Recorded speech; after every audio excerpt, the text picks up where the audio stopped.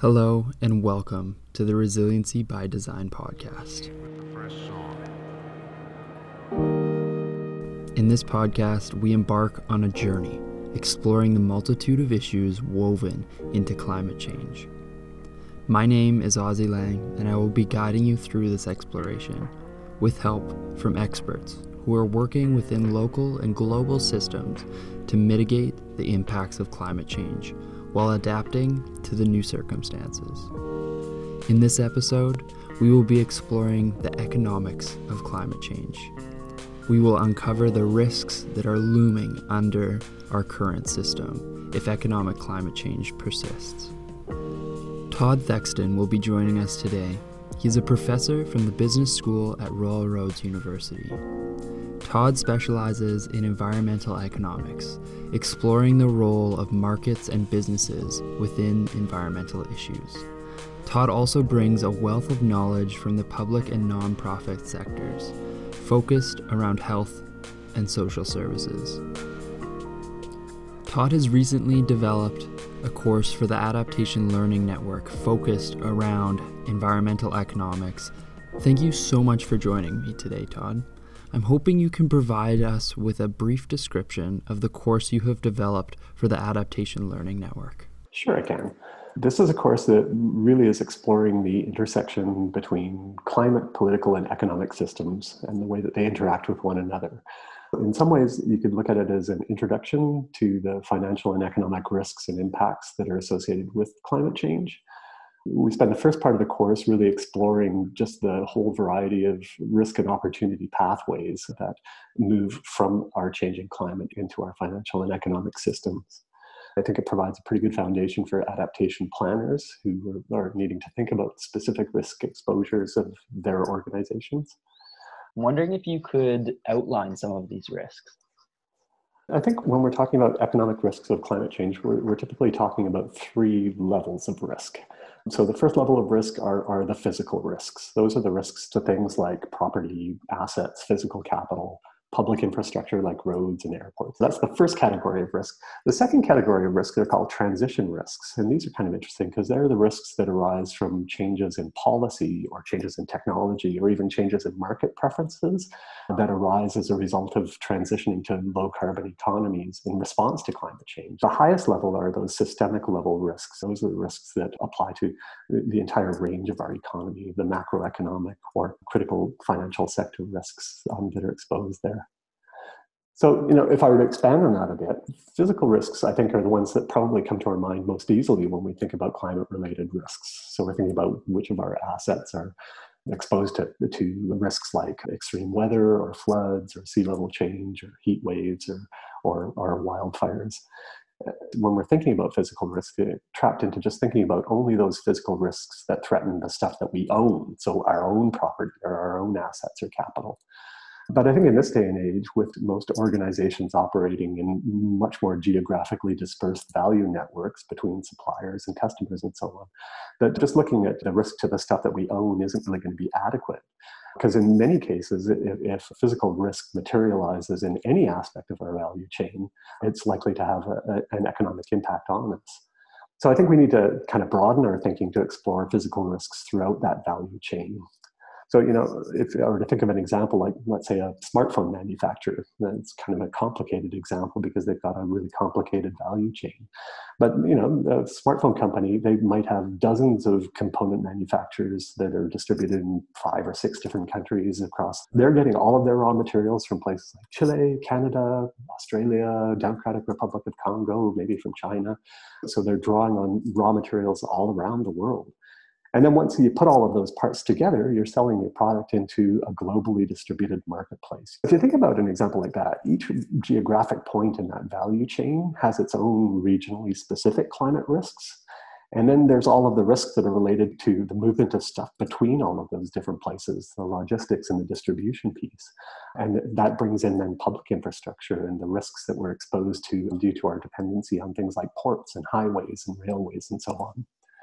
When those physical risks materialize anywhere in the value chain, they're going to have some substantial material impacts on an organization. And that's whether it's the cost related to repair of physical plants or other assets, or often more importantly, it's lost revenues that are associated with disruptions in production, supply, or distribution somewhere in the value chain. And for public sector organizations, it's even a little bit more complicated because there's a whole additional set of considerations that have to come to mind. A local government, they have similar risks to a private organization because they've got their own supply chains and they own their own assets and that sort of thing, each of which can be exposed to climate risk. But increasingly, cities are looking more at the interdependencies that arise between their assets. And a really great example that I think was put up by the C40 Cities group is looking at interdependencies and risks. They come up with this example that, let's say there's a local flood that's damaged your power utilities. Well, power is critical to the operation of your computerized control systems that drive traffic signals. And you can see how the risk sort of cascades through multiple systems that are all interdependent. Those are the physical risks. On the transition risk side, so these are risks that are likely to arise mostly from changes in policy, government policy. They might arise from changes in the preferences in markets, the preferences that consumers like you and I have.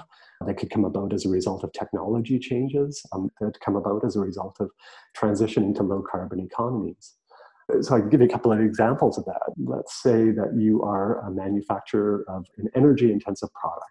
Cement is an example of an energy-intensive product. So let's put your cement manufacturing plant, let's put it in a region that has a high dependency on fossil fuels in the energy grid mix. That might be characteristic of a place like Alberta, for example, that has a high percentage of fossil fuel-based energy in the electrical grid mix that you pick up when you plug something in. Now, as part of a climate action plan, there's growing awareness that there's a need for aggressive action around climate change. A government in that region decides to implement a really steep carbon tax, or else it really increases an existing carbon tax really substantially in order to rapidly discourage the use of fossil fuels. So that tax is really going to dramatically shift the cost of energy inputs for our cement manufacturer, and consequently, it's going to increase the price that the cement company needs to receive when it sells its product in the marketplace. And as a result of the rise in price, of course, the quantity demanded for cement is going to fall in response to those higher prices. And overall, that cement company's profits are going to begin to fall. So its income and ultimately its value as a company will be impacted. And it's not being impacted by climate change directly, but it's being impacted by the policies that are being introduced to mitigate against climate change. So that's the important distinction between the transition risks and the physical risks. The transition risks result from our decisions as a society or our political decisions around how we want to respond to it. And it's not just policy changes. For example, if in our society we gain a growing sense of urgency around doing something about climate change, then it's very likely that we as consumers and as investors are going to begin to migrate away from products and industries with intensive carbon life cycles or big carbon footprints. If you're an organization with a substantial climate risk exposure, similarly, investors and bankers are going to become increasingly unwilling to provide financial capital to you because your risk exposure represents a financial risk to them too. So I think that around transition risks, that really everybody needs to think about, if we as a society decide to take assertive action on climate, how will the markets view my business or my organization, my products, my services, and so on. To bring another example to light, the big five banks in Canada have all said no to oil drilling in the Arctic. So suddenly in a case like that, if you happen to be the energy company that has holdings in those regions and proved reserves that you're counting on your balance sheet as an asset, and suddenly you're not able to get the financing to be able to realize the value of that asset, that's going to have a significant impact on the bottom line of your balance sheet as well. It's exactly those kind of changes in government policies, in investment sentiment, in market sentiment that create a whole new set of risks for companies. A couple of points to raise about systemic risk. These are the risks that whole economies are exposed to. It's impossible for any organization to kind of diversify away from them.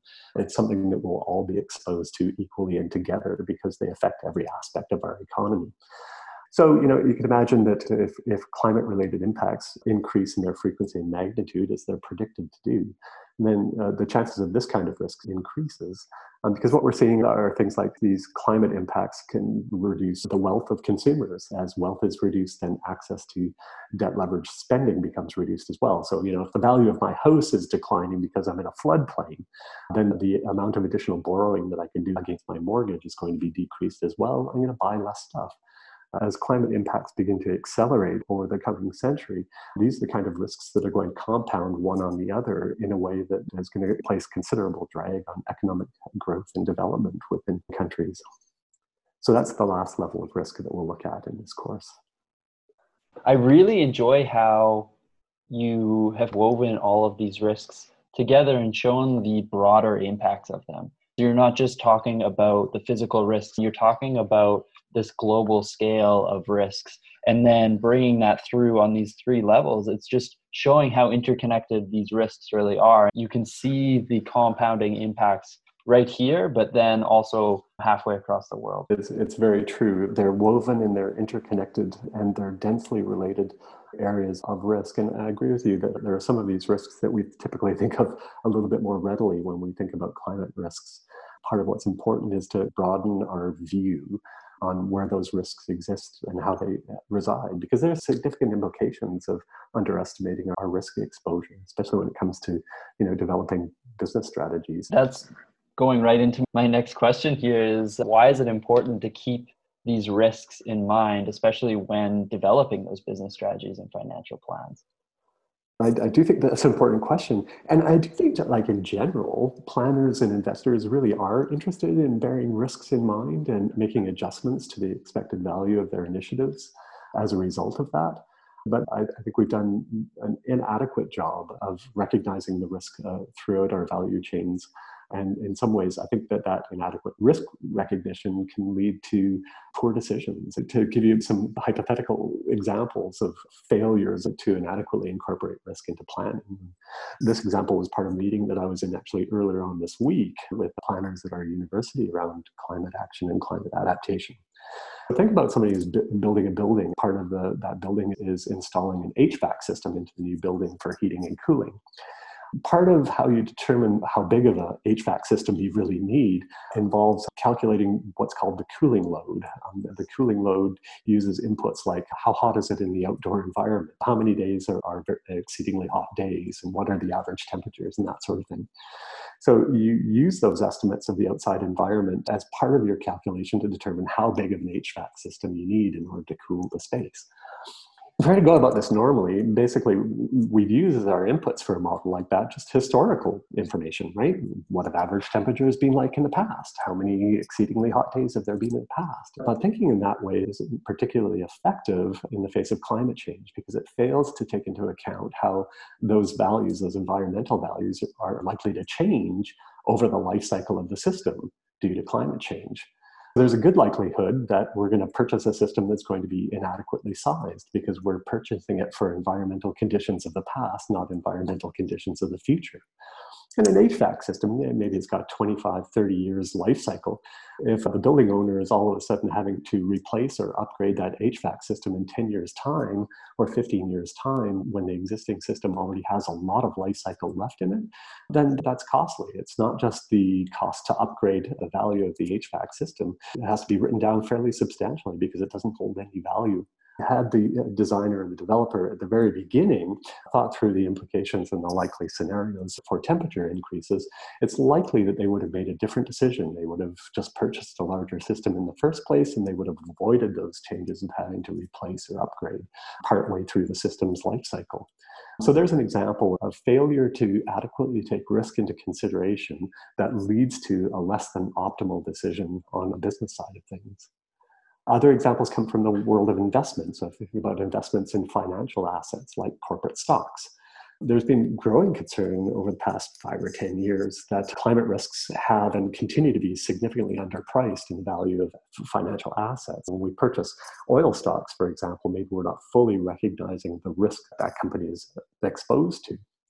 Or if I pick up on that earlier example of my cement company that was exposed to those transition risks, if the share price for that company doesn't adequately price in the risks that are related to those transitions, then there's potential that the actual value of my investment is going to be quite overstated. And then when that risk materializes, all of a sudden I'll learn that the value of my investment has dropped and that the income that I'd anticipated earning off of it has fallen. So once again, I haven't adequately taken into consideration the risk exposure of my investment. And as a result, I've purchased some stocks that maybe haven't produced the outcome that I anticipated that they would. There's so many risks and so many different facets to really take into consideration when you're looking at the economic drivers of climate change and how those drivers relate to climate change. How does an understanding of risks associated with climate change, how does that help organizations transition and adapt to being more resilient to climate change in the future? From my perspective, I think that you really do need to fully understand your risk exposure in order to determine how to respond appropriately. So how to adapt and in what way to adapt. Each organization faces a unique risk profile, and it's partly because every organization has its own unique characteristic value chain, its own products and services and that sort of thing. Each organization needs to develop adaptation plans that are unique to its own situation. Some companies, maybe their risk is greatest in their supply chain. So they've got overseas suppliers that have physical risk exposures due to their location along coastlines. For those companies, what might their adaptation strategies be? Well, maybe they need to look at diversifying their supply chain so that instead of having one single supplier, they've got multiple suppliers. So if one supplier fails, they've still got some supply coming in from the others. There are others companies who maybe their greatest risks are associated with the direct physical risk. For others, like our cement company example, their greatest risks might be their exposure to volatility in energy prices. So their strategies might relate more to identifying innovative ways to either decrease the energy intensity of their products or to gain access to alternative energy sources and that sort of thing. So I think that the risk recognition is the first part of adaptation planning. You have to know where your risk exposure is in order to know what kind of response you need to engage. We've been talking about risks, so we're talking about the dark side here in some ways, but there's another side to this as well, besides just the risk and loss side of the equation, because in some ways, understanding risk pathways also helps us understand the gap between what organizations have right now and what they need. And in my mind, each one of those gaps is actually an entrepreneurial opportunity. It's an opportunity to generate value for organizations by closing or narrowing the gap between what they have and what they need. I think that these risks really point out different points of interest and pieces that are important for organizations to take into consideration. And I really enjoy the way that you have shown it not only as a negative. This isn't only something to react to, but you can be proactive in creating an opportunity out of these risks. What are looked at as risks could potentially be an opportunity to change your business plan or change your strategy in order to become more resilient now and into the future, creating a better economic situation, better social and environmental situation. I think the key here is those risks are pointing to these major leverage points. I'm wondering if you could point to some of these major leverage points that you're seeing in the economy and the work that you're doing. If I kind of zoom out on that question and look at it more from a sort of macro perspective or a broad-based perspective, the kind of leverage points that I think are kind of crucial in bringing about a transition to a climate-adapted economy, some of them relate to government policy. So adequate pricing of the social cost of carbon, adequate carbon taxing, I think is a crucial policy. With the consumption of fossil fuels and of energy that is fossil fuel dependent, I think it's fairly clear cut now that those are the major contributor to climate change. This course in some ways kind of highlights this, is that climate change has costs, very real costs. As fossil fuels are priced right now, aside from carbon taxes, the actual social cost of using fossil fuels isn't incorporated correctly into the price. That's a great example of a market failure. So as a result, we're consuming a lot more fossil fuels at a much lower price than is really socially optimal.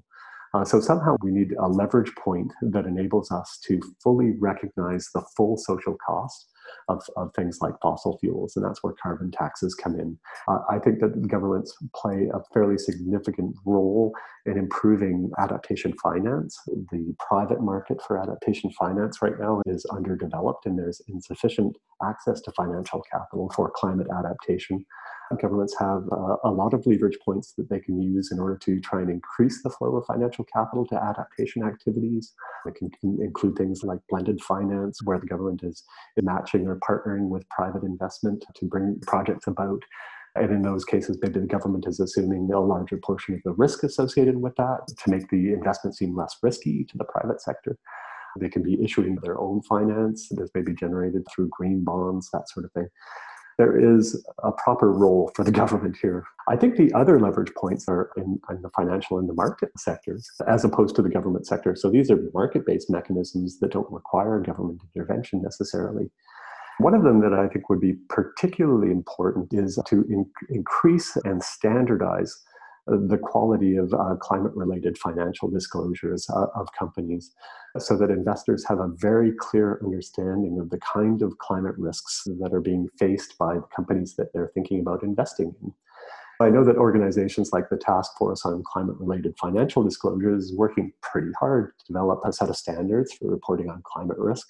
It will help investors ensure that their investments and that the prices of assets are more closely reflecting the risk impacts. The other leverage point is us as consumers, our capacity to create incentives for businesses to move towards a lower impact, lower carbon substitutes and options for us. We can reward those companies by purchasing their products and their services. We can punish companies that, as I said, have big carbon footprints by beginning to move away from them as well. And markets will respond really pretty effectively to those kind of signals from consumers. The leverage points happen on multiple levels, certainly some in the government sector, but also in the investment and the market sector as well. Amazing.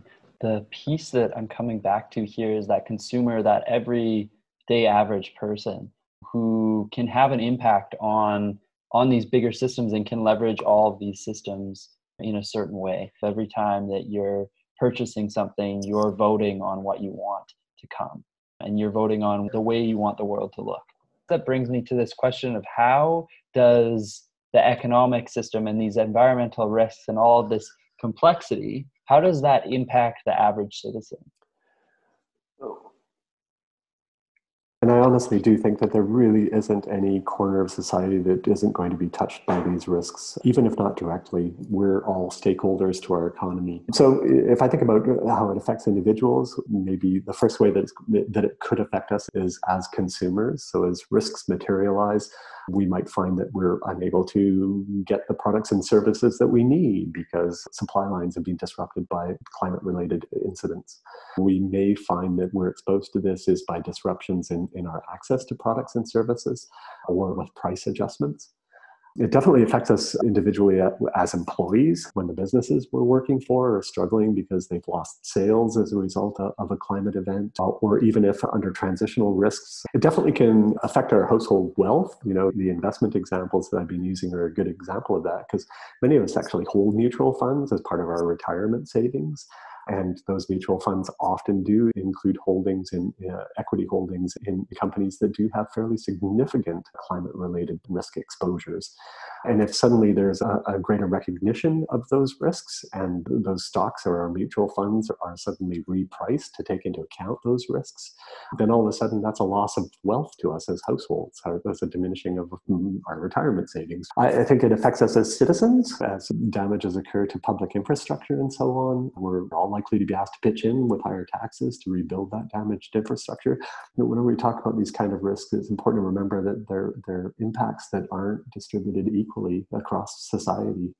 I mean, I'm a kind of a middle-aged guy. I work as an assistant professor at a university. I've got a pretty secure job. I've got adequate financial and other resources that provide me with a level of resilience to a fairly large range of possible damages.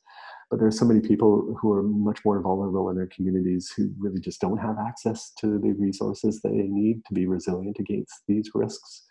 So, I mean, I think when we're talking about impact on individuals, it's important to remember that there are members of our communities that are likely to suffer disproportionately when these risks materialize. It's been wonderful talking with you, and I know that I've learned a lot through this conversation. And you're very passionate about what you're doing and the economic side of things, but also this connection to the environment around you. It's clear in the examples that you're bringing to the table and the way that you want to see the world change. What made you interested in this idea of climate adaptation?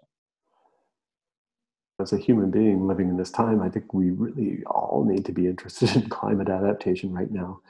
This is the greatest existential issue of our time. And I think that mine really is the last generation that stands even a modest chance of contributing towards averting the most extreme outcomes of climate change. I think a lot of us have personal entry points into the issue of climate change as well. So for me, I've got kids and I've got grandkids, and that really forces a certain kind of accountability on me. Confront those issues of intergenerational welfare and justice because they exist within my own family.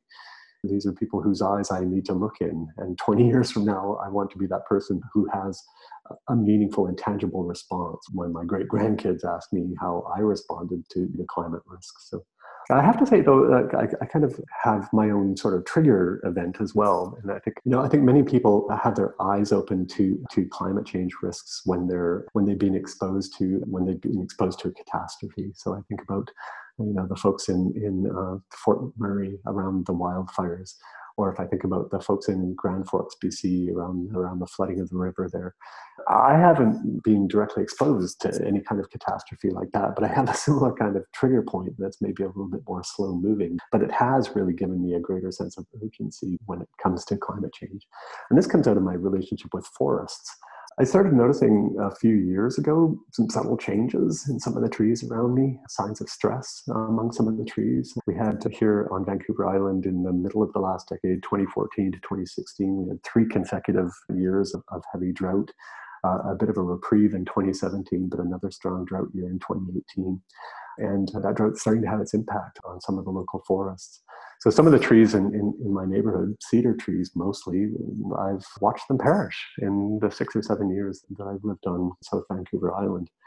And they perished as a result of drought that's very likely associated with climate change. And it woke me up to what's at stake here. It woke me up to the vulnerability of living things, these forests that I hold dear, and has brought to mind kind of the urgency of the need for action. So yeah, I have multiple different reasons for wanting to do this work. Thank you so much for taking the time to share your insights and give us a sneak peek at your course, Todd. This course starts on February 22nd, 2021. If you're interested in exploring the risks and economic costs associated with climate change more, I've included a link to Todd's course in the podcast description. Thank you all for listening, and I hope each of you have a wonderful day.